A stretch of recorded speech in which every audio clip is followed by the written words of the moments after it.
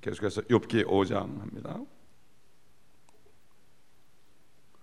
내게 응답해 줄 자가 있으면 지금 불러보라. 네가 성도들 가운데 누구에게로 돌이키겠느냐? 분노가 미련한 자를 죽이고 시기가 어리석은 자를 죽이느니라. 나는 미련한 자가 불이 박는 것을 보고 그의 거처를 즉시 저주하였느니라. 그의 자녀들은 안전함에서 멀리 있어 그들이 문에서 짓눌려 있어도 아무도 그들을 구해주는 자가 없도다. 그들의 수확은 줄인 자가 먹되 가시나무에서조차 가져가고 도둑이 그들의 재산을 삼키는도다. 역경은 티끌에서 오는 것이 아니요 고생도 땅에서 생겨난 것이 아니지만 불티가 위로 날아가는 것과 같이 사람은 고생하려고 태어나느니라. 일단 여기까지 보겠습니다. 지금 욥은 상처투성이고 그의 고통은 이루 말할 수 없습니다. 문둥병자처럼 됐으니까. 사실 어떻게 보면은 이 엘리바스라는 사람은 그 욥이 그렇게 상처가 있는 피투성이고 고름투성이고 벌레가 지금 기어다니는 그런 사람을 향해서 마치 식초와 소금 같은 것을, 심지어는 그 상처에 말이죠, 황산을 뿌리는 것 같은 그러한 말을 합니다. 네가 성도들 가운데 누구에게로 돌이키겠느냐? 또 이렇게 얘기하죠. 이 성도들이라는 것은 옛날 아브라함이나 노아나 에녹 같은 사람들, 분노가 미련한 자를 죽이고 시기가 어리석은 자를 죽이느니라. 참 이건 욥이 지금 죽음을 바라고 있죠. 워낙 고통스러우니까. 저와 여러분이 이런 고통에 있어도 아마 죽고 싶을 거예요. 이거는 누구나 똑같은 거. 육신을 가진 사람은 똑같은, 감각을 가진 사람은 누구나 같죠. 옛날 그 엘리야도 좀 쫓겨다니면서 언제 죽을지 모를 때 참 차라리 죽게 해달라고 그랬죠. 나를 취해달라고 그랬죠. 그런 선지자들도 그런 판인데 우리들이야 오직하겠어요? 지금 욥이 죽기를 바라는데 자기들은 썽썽하죠, 몸이. 그러면서 너는 어리석고 너는 미련하다 이렇게 하고 있는데 이건 위로가 아니죠. 자, 그러면은 이 사람들이 한 말이 하나님 말씀이 아닌가? 그렇진 않습니다. 세상에 말이죠, 육신이 종괴가 나가지고 곪고 있어요. 근데 의사에게 가니까 의사가 사정없이 칼로 찔릅니다. 칼로 째가지고 그냥 짜냅니다. 막 그냥. 그러나 얼마나 고통스럽겠어요, 그 사람이? 그러나 그렇게 해야만 그 상처가 치료받습니다. 우리 인생들은요, 어려울 때일수록 칼 같은 말씀을 들어서 죽기보다 더한 고통을 받아도 그런 고통 후에 위로가 오는 거예요, 사실은. 그렇기 때문에 하나님의 말씀은 양쪽에 날이 서 있는 칼과 같아서 영과 혼과 골수와 관절을 찔러 쪼갠다고 그랬어요. 그래서 그 사람 속에 있는 깊은 속에 자기도 잘 모르는 악한 생각이나 미련한 생각이나 이런 것들을 다 드러나게 한다고 그랬어요. 그렇기 때문에 하나님 말씀을 들을 때 찔림이 있고, 그럴 때 꾹 참고 인내하고, 마치 의사가 상처에 칼을 내고 그거를 짜내가지고 고름의 그 끝에 뿌리까지 짜낼 때까지 꾹 참는 것처럼 그렇게 할 때 진정한 위로와 진정한 평강이 옵니다. 근데 대부분 사람들이 시험에 들죠. 칼로 같은 찌를 때, 말씀이 찌를 때 시험에 들죠, 되게. 그러나 그걸 꼭 참고 있을 때 마지막에 오는 게 뭡니까? 마지막에 오는 게 평강입니다, 여러분. 이걸 알아야 됩니다, 우리가. 사실 미련한 자가 뿌리 박는 것을 많이 볼 수 있죠, 우리가. 미련한 자가 세상에 뿌리를 받고 미련한 자가 죄악의 뿌리를 받고, 미련한 자가 또 물질의 뿌리를 받고, 미련한 자가 온갖 참 나쁜 행동의 뿌리를 받고 벗어나지 못하는 것을 볼 수가 있습니다. 또 어리석은 자의 뿌리는 뽑힐 것이고, 어리석은 자는 그 거처를 잃을 것이다. 이런 말씀이 지금 자말에도 나오고 말라기에서 나오는데, 이것은 욥에게만 언급되는 게 아닙니다. 지금 이 말씀이 이런 자가 어디 있느냐, 지금 이 사람들은 욥에게 얘기합니다. 지금 욥에게 얘기합니다. 그런데 하나님께서는 이렇게 말씀하시는 이유가 있어요. 이게 다 예언입니다. 이게 우리 다 같이 시편 52편을 보겠습니다. 이런 자가 있습니다. 시편 52편을 보게 되면은 오늘 본문에서 나오는 비련한 자, 어리석은 자, 누군가 예언이 나옵니다. 오 힘 있는 자여, 어찌하여 네가 해악을 스스로 자랑하느냐? 하나님의 선하심은 항상 지속되도다. 네 혀가 해악을 꾀하며 날카로운 칼날같이 속임수로 일하는도다. 네가 선보다는 악을, 의를 말하기보다는 거짓말하기를 더 사랑하는도다. 셀라. 오 간사한 혀여, 너는 모든 집어삼키는 말들을 사랑하는도다. 그와 같이 하나님께서도 너를 영원히 멸하시며 너를 없애버리시리니 네 처소에서 너를 뽑아내시며, 그랬죠? 뽑아내시며 산자들의 땅으로부터 뿌리째 뽑으시리라. 셀라. 의인들도 보고 두려워하며 그를 비웃으리니, 보라, 이 사람은 하나님을 자기 힘으로 삼지 아니하고 자기 부의 풍부함을 의지하며 자기 악으로 자신을 힘있게 하던 자라. 그러나 나는 하나님의 집에 있는 푸른 올리브 나무와 같이 하나님의 자비하심을 영원 무궁토록 의지하는도다. 주께서 그것을 행하셨으므로 내가 주를 영원히 찬양할 것이요, 주의 이름이 주의 성도들 앞에 선하심으로 내가 주의 이름을 기다리리이다. 여기 셀라가 나오죠. 셀라. 이것은 바로 대환란 때에 하는 기도입니다. 이걸 예언적으로 한 거죠. 여기 뿌리째 뽑히는 자가 누굽니까? 해악을 자랑하는 자가 누굽니까? 대환란 때 유대인들을 핍박하는 적그리스도의 모습이 여기 있습니다. 그런데 이런 똑같은 말을 욥에게 합니다. 하나님께서는 이 욥기가 바로 앞으로 대환란 때 이스라엘이 겪을 고통이다, 이것을 여기서 또 우리에게 암시하고 있는 것을 알아야 됩니다. 그렇기 때문에 이스라엘의 과거와 현재와 미래를 모르게 되면 하나님도 모르고 하나님의 뜻도 알 수 없는 거예요. 그렇기 때문에 그렇습니다. 자, 어리석은 자의 자녀에 대해서 얘기합니다. 여기 지금 자녀에 대해서 얘기해요. 뭐라고 얘기합니까? 어리석은 자의 자녀에 대해서, 자녀들은 안전함에서 멀리 있어 그들이 문에서 짓눌려 있어도 아무도 그들을 구해내 준다고 없도다. 그 집이 무너졌잖아요. 회오리 바람이 와가지고 그냥 갑자기 막야 광풍을 일으켜가지고 그냥 무너져가지고 다 죽었잖아요. 아들 딸들이 다 죽었지 않습니까? 어리석은 자의 자녀에게 정말 도움이 없었다.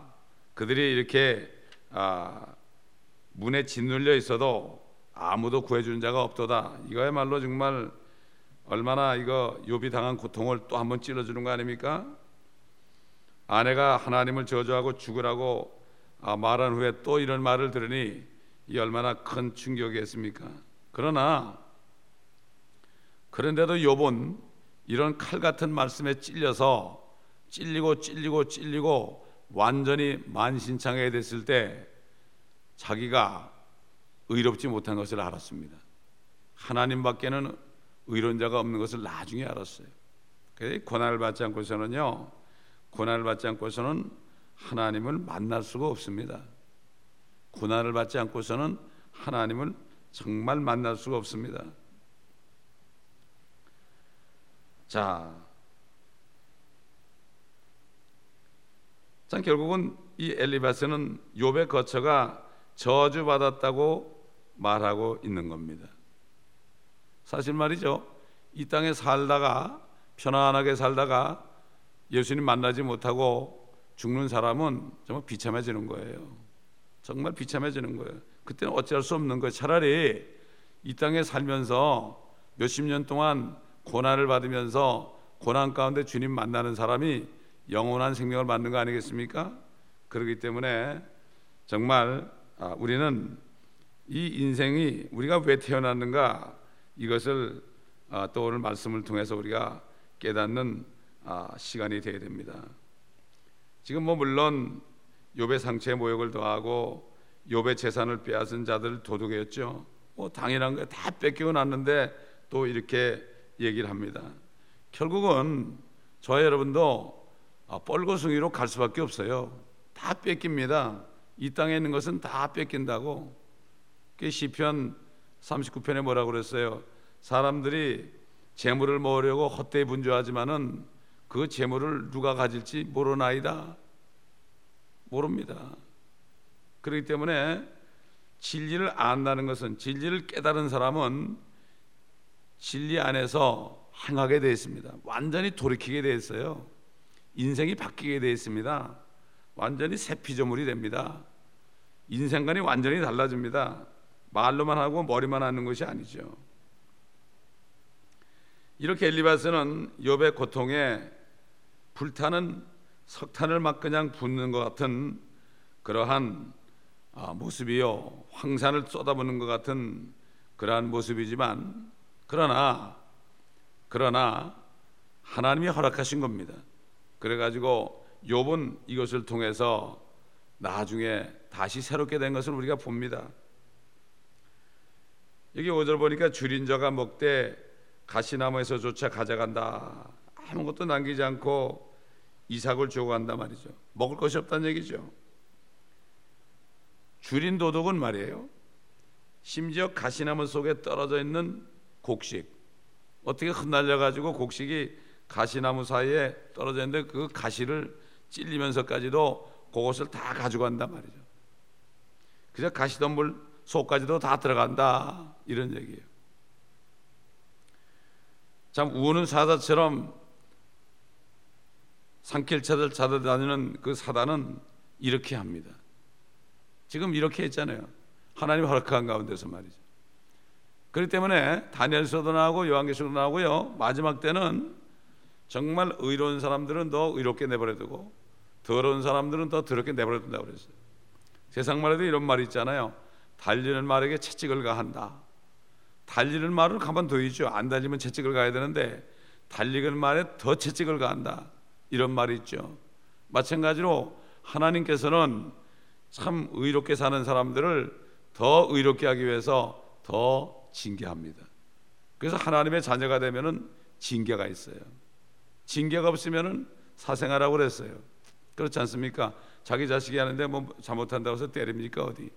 안 때립니다.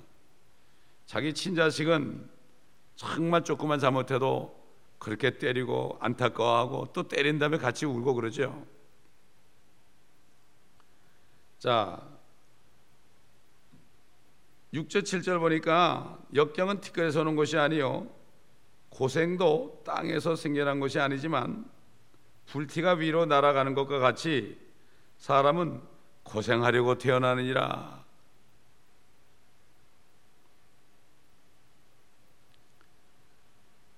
자, 욥기에는 여러 가지 인생에 대한 정의가 나와 있어요.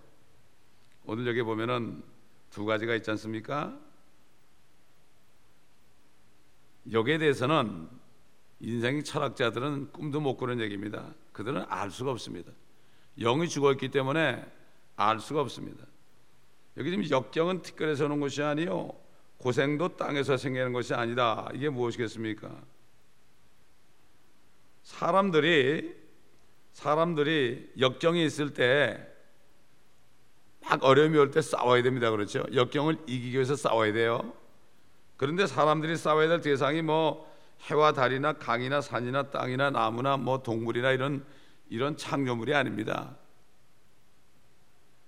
뭐 미국의 서부 개척사 보면은 뭐 환경과 싸워서 이겨서 이런 캘리포니아를 만들고 뭐 이렇게 얘기했지만은 사실 인간의 역경은 자연과 싸워서 되는 게 아닙니다. 이게 사실은 그렇게 해가지고 멋진 땅을 만들어 놔도요, 역경은 없어지지 않습니다. 진짜 역경은 속에 있습니다. 속에 있는 거예요.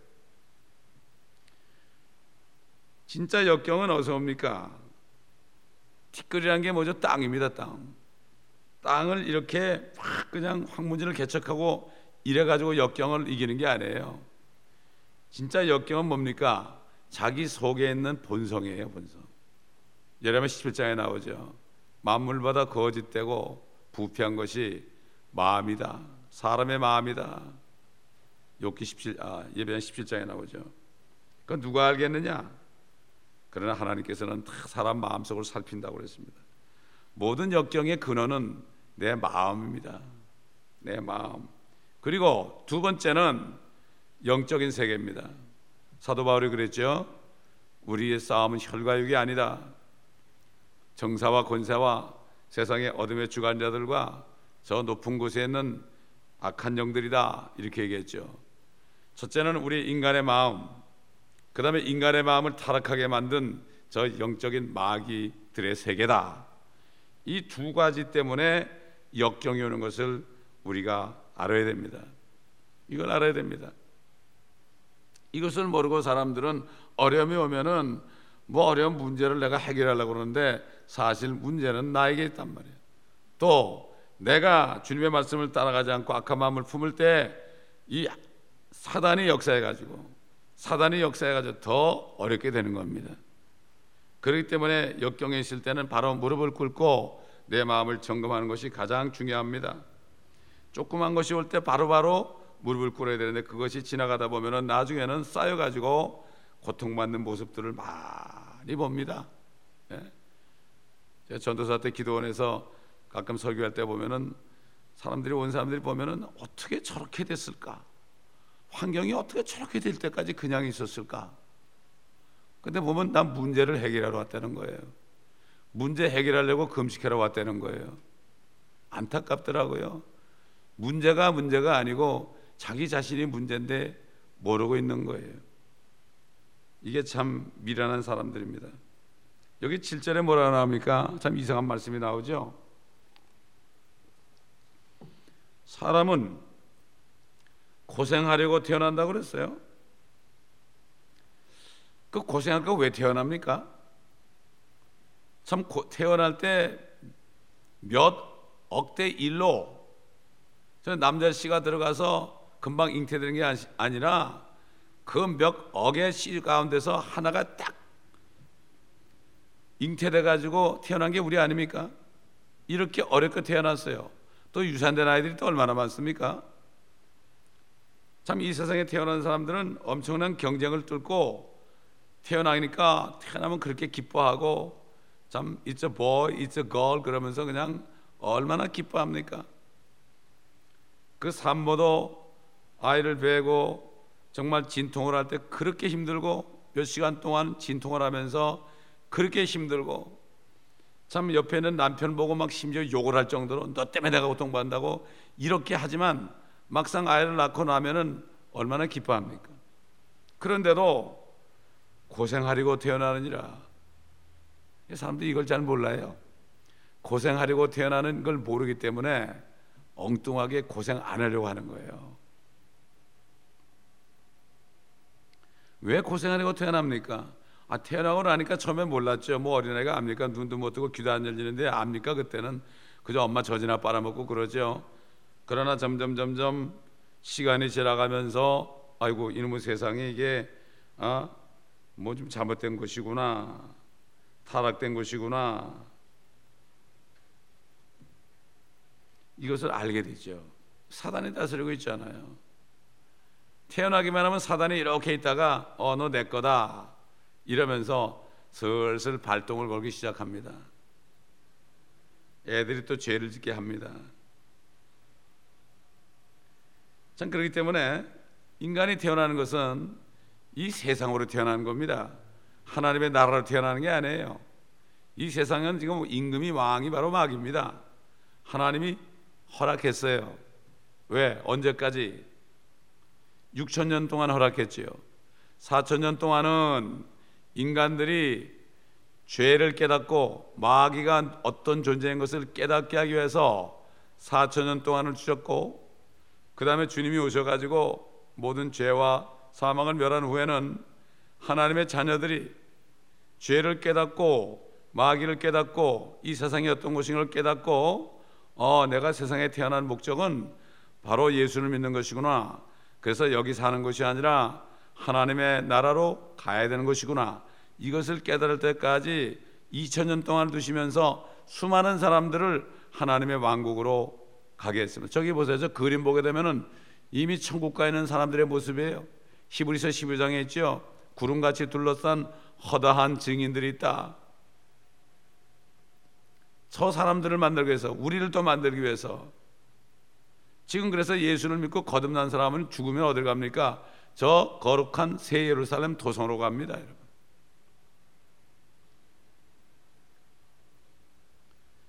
이 성경에 보면 로마서 8장에 보게 되면 모든 피조물들이 허무한데 굴복한다. 우리 사람뿐만 아니라 모든 창조물들, 나무라든가 무슨 뭐 동물이라든가 새들이라든가 물고기라든가 이런 것들 허무한 것에 고통 중에 신음하며 수고하면서 굴복한다고 그랬어요. 그것들도 태어난데 보니까 고통스럽잖아요. 얼마나 떼죽음을 당하고요, 얼마나 불에 타 죽고요. 요즘 불에 타는 나무들이 얼마나 많습니까? 결국 이 세상 신이 통치하는 이 욥에게 이런 고통을 갖다 주는데 사용했던 그 사단의 세력이 이렇게 산길자를 찾는 이런 세상으로 태어나는 거죠. 그렇기 때문에 고생하려고 태어나는 겁니다. 고생하려고 태어나는 거예요. 마치 불이 꺼지게 되면 어떻게 됩니까? 불티가 위로 올라가는 것처럼 고생하려고 태어난다. 욥기 14장 1절 보면 날수가 적고 고통으로 가득 차 있다, 이런 말씀이 있죠. 자, 우리 한번 생각해 보십시다. 사람이 정말 고생하려고 태어나는지 안 나는지 우리는 잊어버릴 수 있겠지만요, 인간이 태어나서부터 죽을 때까지 어떤 고통을 받는가. 2살도 되기 전에 애들이 잘못하잖아요. 그러면 엄마가 그냥 엉덩이를 찰짝찰짝 때리죠. 그리고 뭐 그냥 불에 막 가가지고 뒤고 그러면 또 막 그냥 혼이 나죠. 그냥 아무거나 입에 쳐넣으면 또 이놈의 자식 또 죽으려고 그러냐고 막 또 두드려 패죠. 엄마가 자기도 모르게 짜증이 나니까. 이렇게 고생하려고 태어나는 거예요. 또 우유 엎질렀다고 또 한 대 맞죠. 또 어디 갔다가 말이죠, 우리 아들은 어릴 때 슈퍼맨 한다고 그냥 탁자에서 소파에서 탁자를 향해 날르다가 그냥 코가 2번 깨졌거든요. 이런 식으로 깨지고 혹이 나고, 또 애들이 손가락에 문틈에 집어넣었다가 얼마나 또 상처를 입습니까? 또 10살 되기 전에 말이죠, 학교 가가지고 왕따도 당하고 배척도 당하고, 또 성적이 나쁘니까 고통도. 우리 아들은 성적이 나쁘니까 고초하다 나한테 엄청나게 혼났어요. 엄청나게 맞았어요. 지금 누나는 항상 A를 맞는데 자기는 안 그러니까 그걸 고쳐오다가 나한테 엄청나게 맞았거든요. 그게 얼마나 고통스럽습니까? 그거 뭐 공부하기 싫어 그렇습니까? 머리가 좀 덜 돌아가면 성적이 나쁜 거죠. 얼마나 아이들이 지금 고통받습니까? 지금 한국 보세요. 공부 때문에 얼마나 고통받습니까? 이거 고생하려고 태어나는 거예요, 이거. 자, 갖다 또 싸우죠, 서로. 싸우면 또 그게 또 엄마들 싸움이 되죠. 가난한 애들은 또 점심값이 없어가지고 또 학교에서 얼마나 참 부끄러움을 받습니까? 이 가난한 자들을 이렇게 점심을 주면은 말이죠, 무슨 문제가 나옵니까? 쟤 가난하니까 쟤는 점심값이 없어서 변또도 못 사오는구나. 한국에 그런 일이 있지 않습니까, 지금? 그래가지고 어떻게 해가지고 대학은 졸업했는데 이제부터 무슨 문제가 나와요? 사춘기가 들어가 가지고 무슨 문제 나와요? 이성 문제가 나오죠. 이성 문제. 데이트하는 문제, 또 잘리죠. 여자친구 남자친구한테 또 버림받죠. 또 선생님에 대한 문제 나오죠. 여러 가지 문제들이 많죠. 이런 것을 겪어야 되지 않습니까? 또 그래가지고 30살 되기 전에는 어떻게 됩니까? 여러 가지 이제 뭐 차도 타고 다니고 뭐 어쩌고 그러면서 사고도 나고요, 티켓도 받고요, 정말 여러 가지 뭐 경제적인 문제, 가정 문제 이런 것들이 나오고 또 부모들이 또 문제를 일으켜서 자녀들이 고통을 받고요. 이런 문제들이 얼마나 많습니까? 또 결혼해 가지고 얼마나 또 자녀 문제가 많이 생깁니까? 얼마나 싸움을 많이 합니까? 지금 여기 감옥서부 보면은 가정폭력으로 감옥에 드는 사람이 얼마나 많은지 몰라요. 애들도 고통받고 부모들도 서로 고통받고요. 그 다음에 이제 또 40이 되기 전에는 또 여러 가지 또 비용들이 많이 나잖아요. 얼마나 많은 돈이 듭니까? 고통스럽습니다. 사고가 납니다. 또 죽으면은 또 장례비가 필요합니다. 변호사가 필요합니다. 참 이렇게 고통을 받고 삽니다. 이게 우리가 잊어버려서 그렇죠. 지나간 세월 보면 고통의 세월 아닙니까 이거.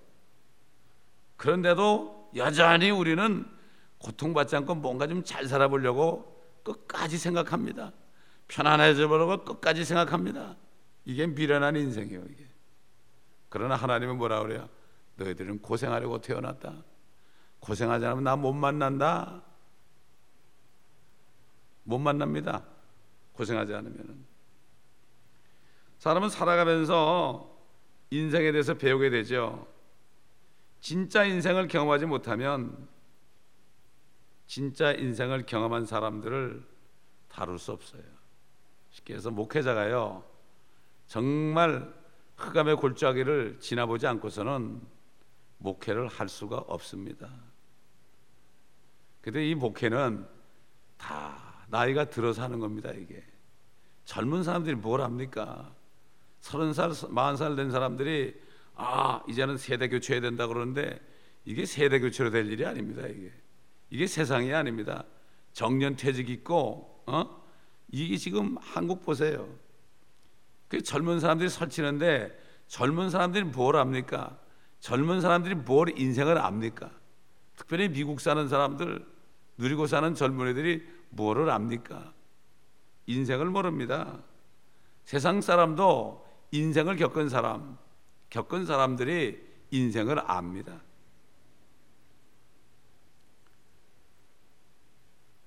진짜 인생을 경험하지 못하고 항상 참 풍성한 재물이 있고 요즘 교회같이 세금도 면제받고 환경도 좋고 뭐 아주 풍성하고 뭐 이런 자리에 있는 사람이 어떻게 섬기겠어요? 교회는 고통받는 사람들이 와서 구원받는 장소입니다.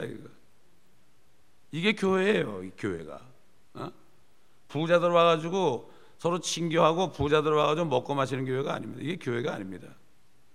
교회는 정말 어려운 사람들이 올 때 그 사람 한 사람 한 사람을 주님께로 인도하는 게 교회예요.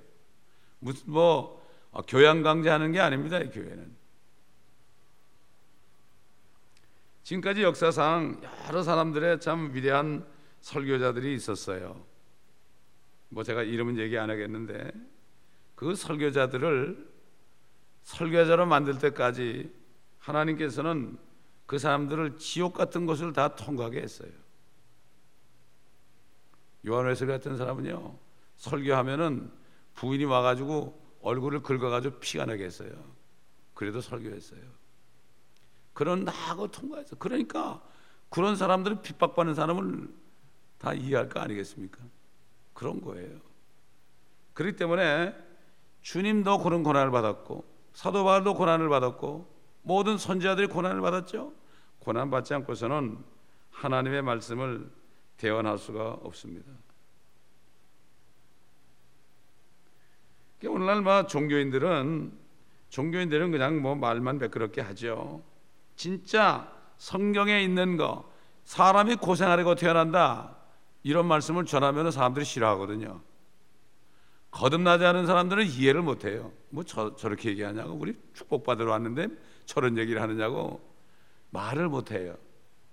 종교, 그러니까 마찬가지고 정치인들 보세요. 여러분들 고생하려고 태어났습니다. 이렇게 얘기하면 어떻게 되겠어요? 저거 뭐 저런 놈이 있어 그러고 안 찍는단 말이야. 똑같은 거예요. 그렇기 때문에 불티가 위로 날아가는 것 같이 사람은 고생하려고 태어난다. 불이 활활 튀다가 그냥 다 꺼져 버렸어요. 이제 추워요. 불티가 날아가는 거예요. 마땅히 받아야 할 고생이란 몫을 받지 않는 사람이 있다면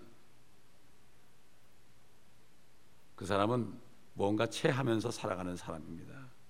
그렇기 때문에 오늘 시간이 됐으니까 또 계속해서 왜 사람은 고생하려고 태어났는가, 여기에 대해서 우리 또 다음 시간에 또 깊이 생각할 때 깨닫는 우리가 되기를 바랍니다. 기도하겠습니다. 아버지 하나님 감사합니다. 참 하나님의 말씀 속에는 우리 인간들이 싫어하고 회피하려고 하는 것들이 많이 들어 있습니다. 그러나 이 말씀은 진리임을 믿고 감사를 드립니다.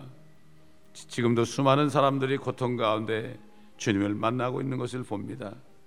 이 교회도 수많은 고통 많은 사람들이 와서 주님을 만나는 교회가 되게 도와주시옵시고, 아버지 하나님 위선자들 얻게 도와주시며 진정으로 종교인 얻게 도와주시고, 주님을 만나서 하나님의 나라에 들어가서 죄사함의 그 의와 아버지의 평강과 기쁨이 넘치는 모두가 되어서 이 의와 평강과 기쁨 속에서 하나님의 왕국 안에서 많은 사람들, 고통받는 사람들을 주님께로 인도하고 저들을 위로하고 아버지 하나님이여 주께로 인도하는 수많은 사람들 계속해서 나오는 교회가 되게 도와주옵시사. 아버지여 정말 인생이 무엇인가를 깨닫고 아버지 세상에 주는 교육으로부터 받은 잘못된 것을 다 버리고 아메리칸 드림을 다 버리고 킹덤 드림을 꾸는, 킹덤 드림 바로 이 땅에서는 고난을 받지만은 영원한 하나님의 왕국에서 받을 그 유업을 바라보는 이런 사람들로 넘치는 교회가 되게 도와주시옵소서. 이 말씀을 듣는 모든 사람들에게 동일한 축복을 내려 주시옵소서.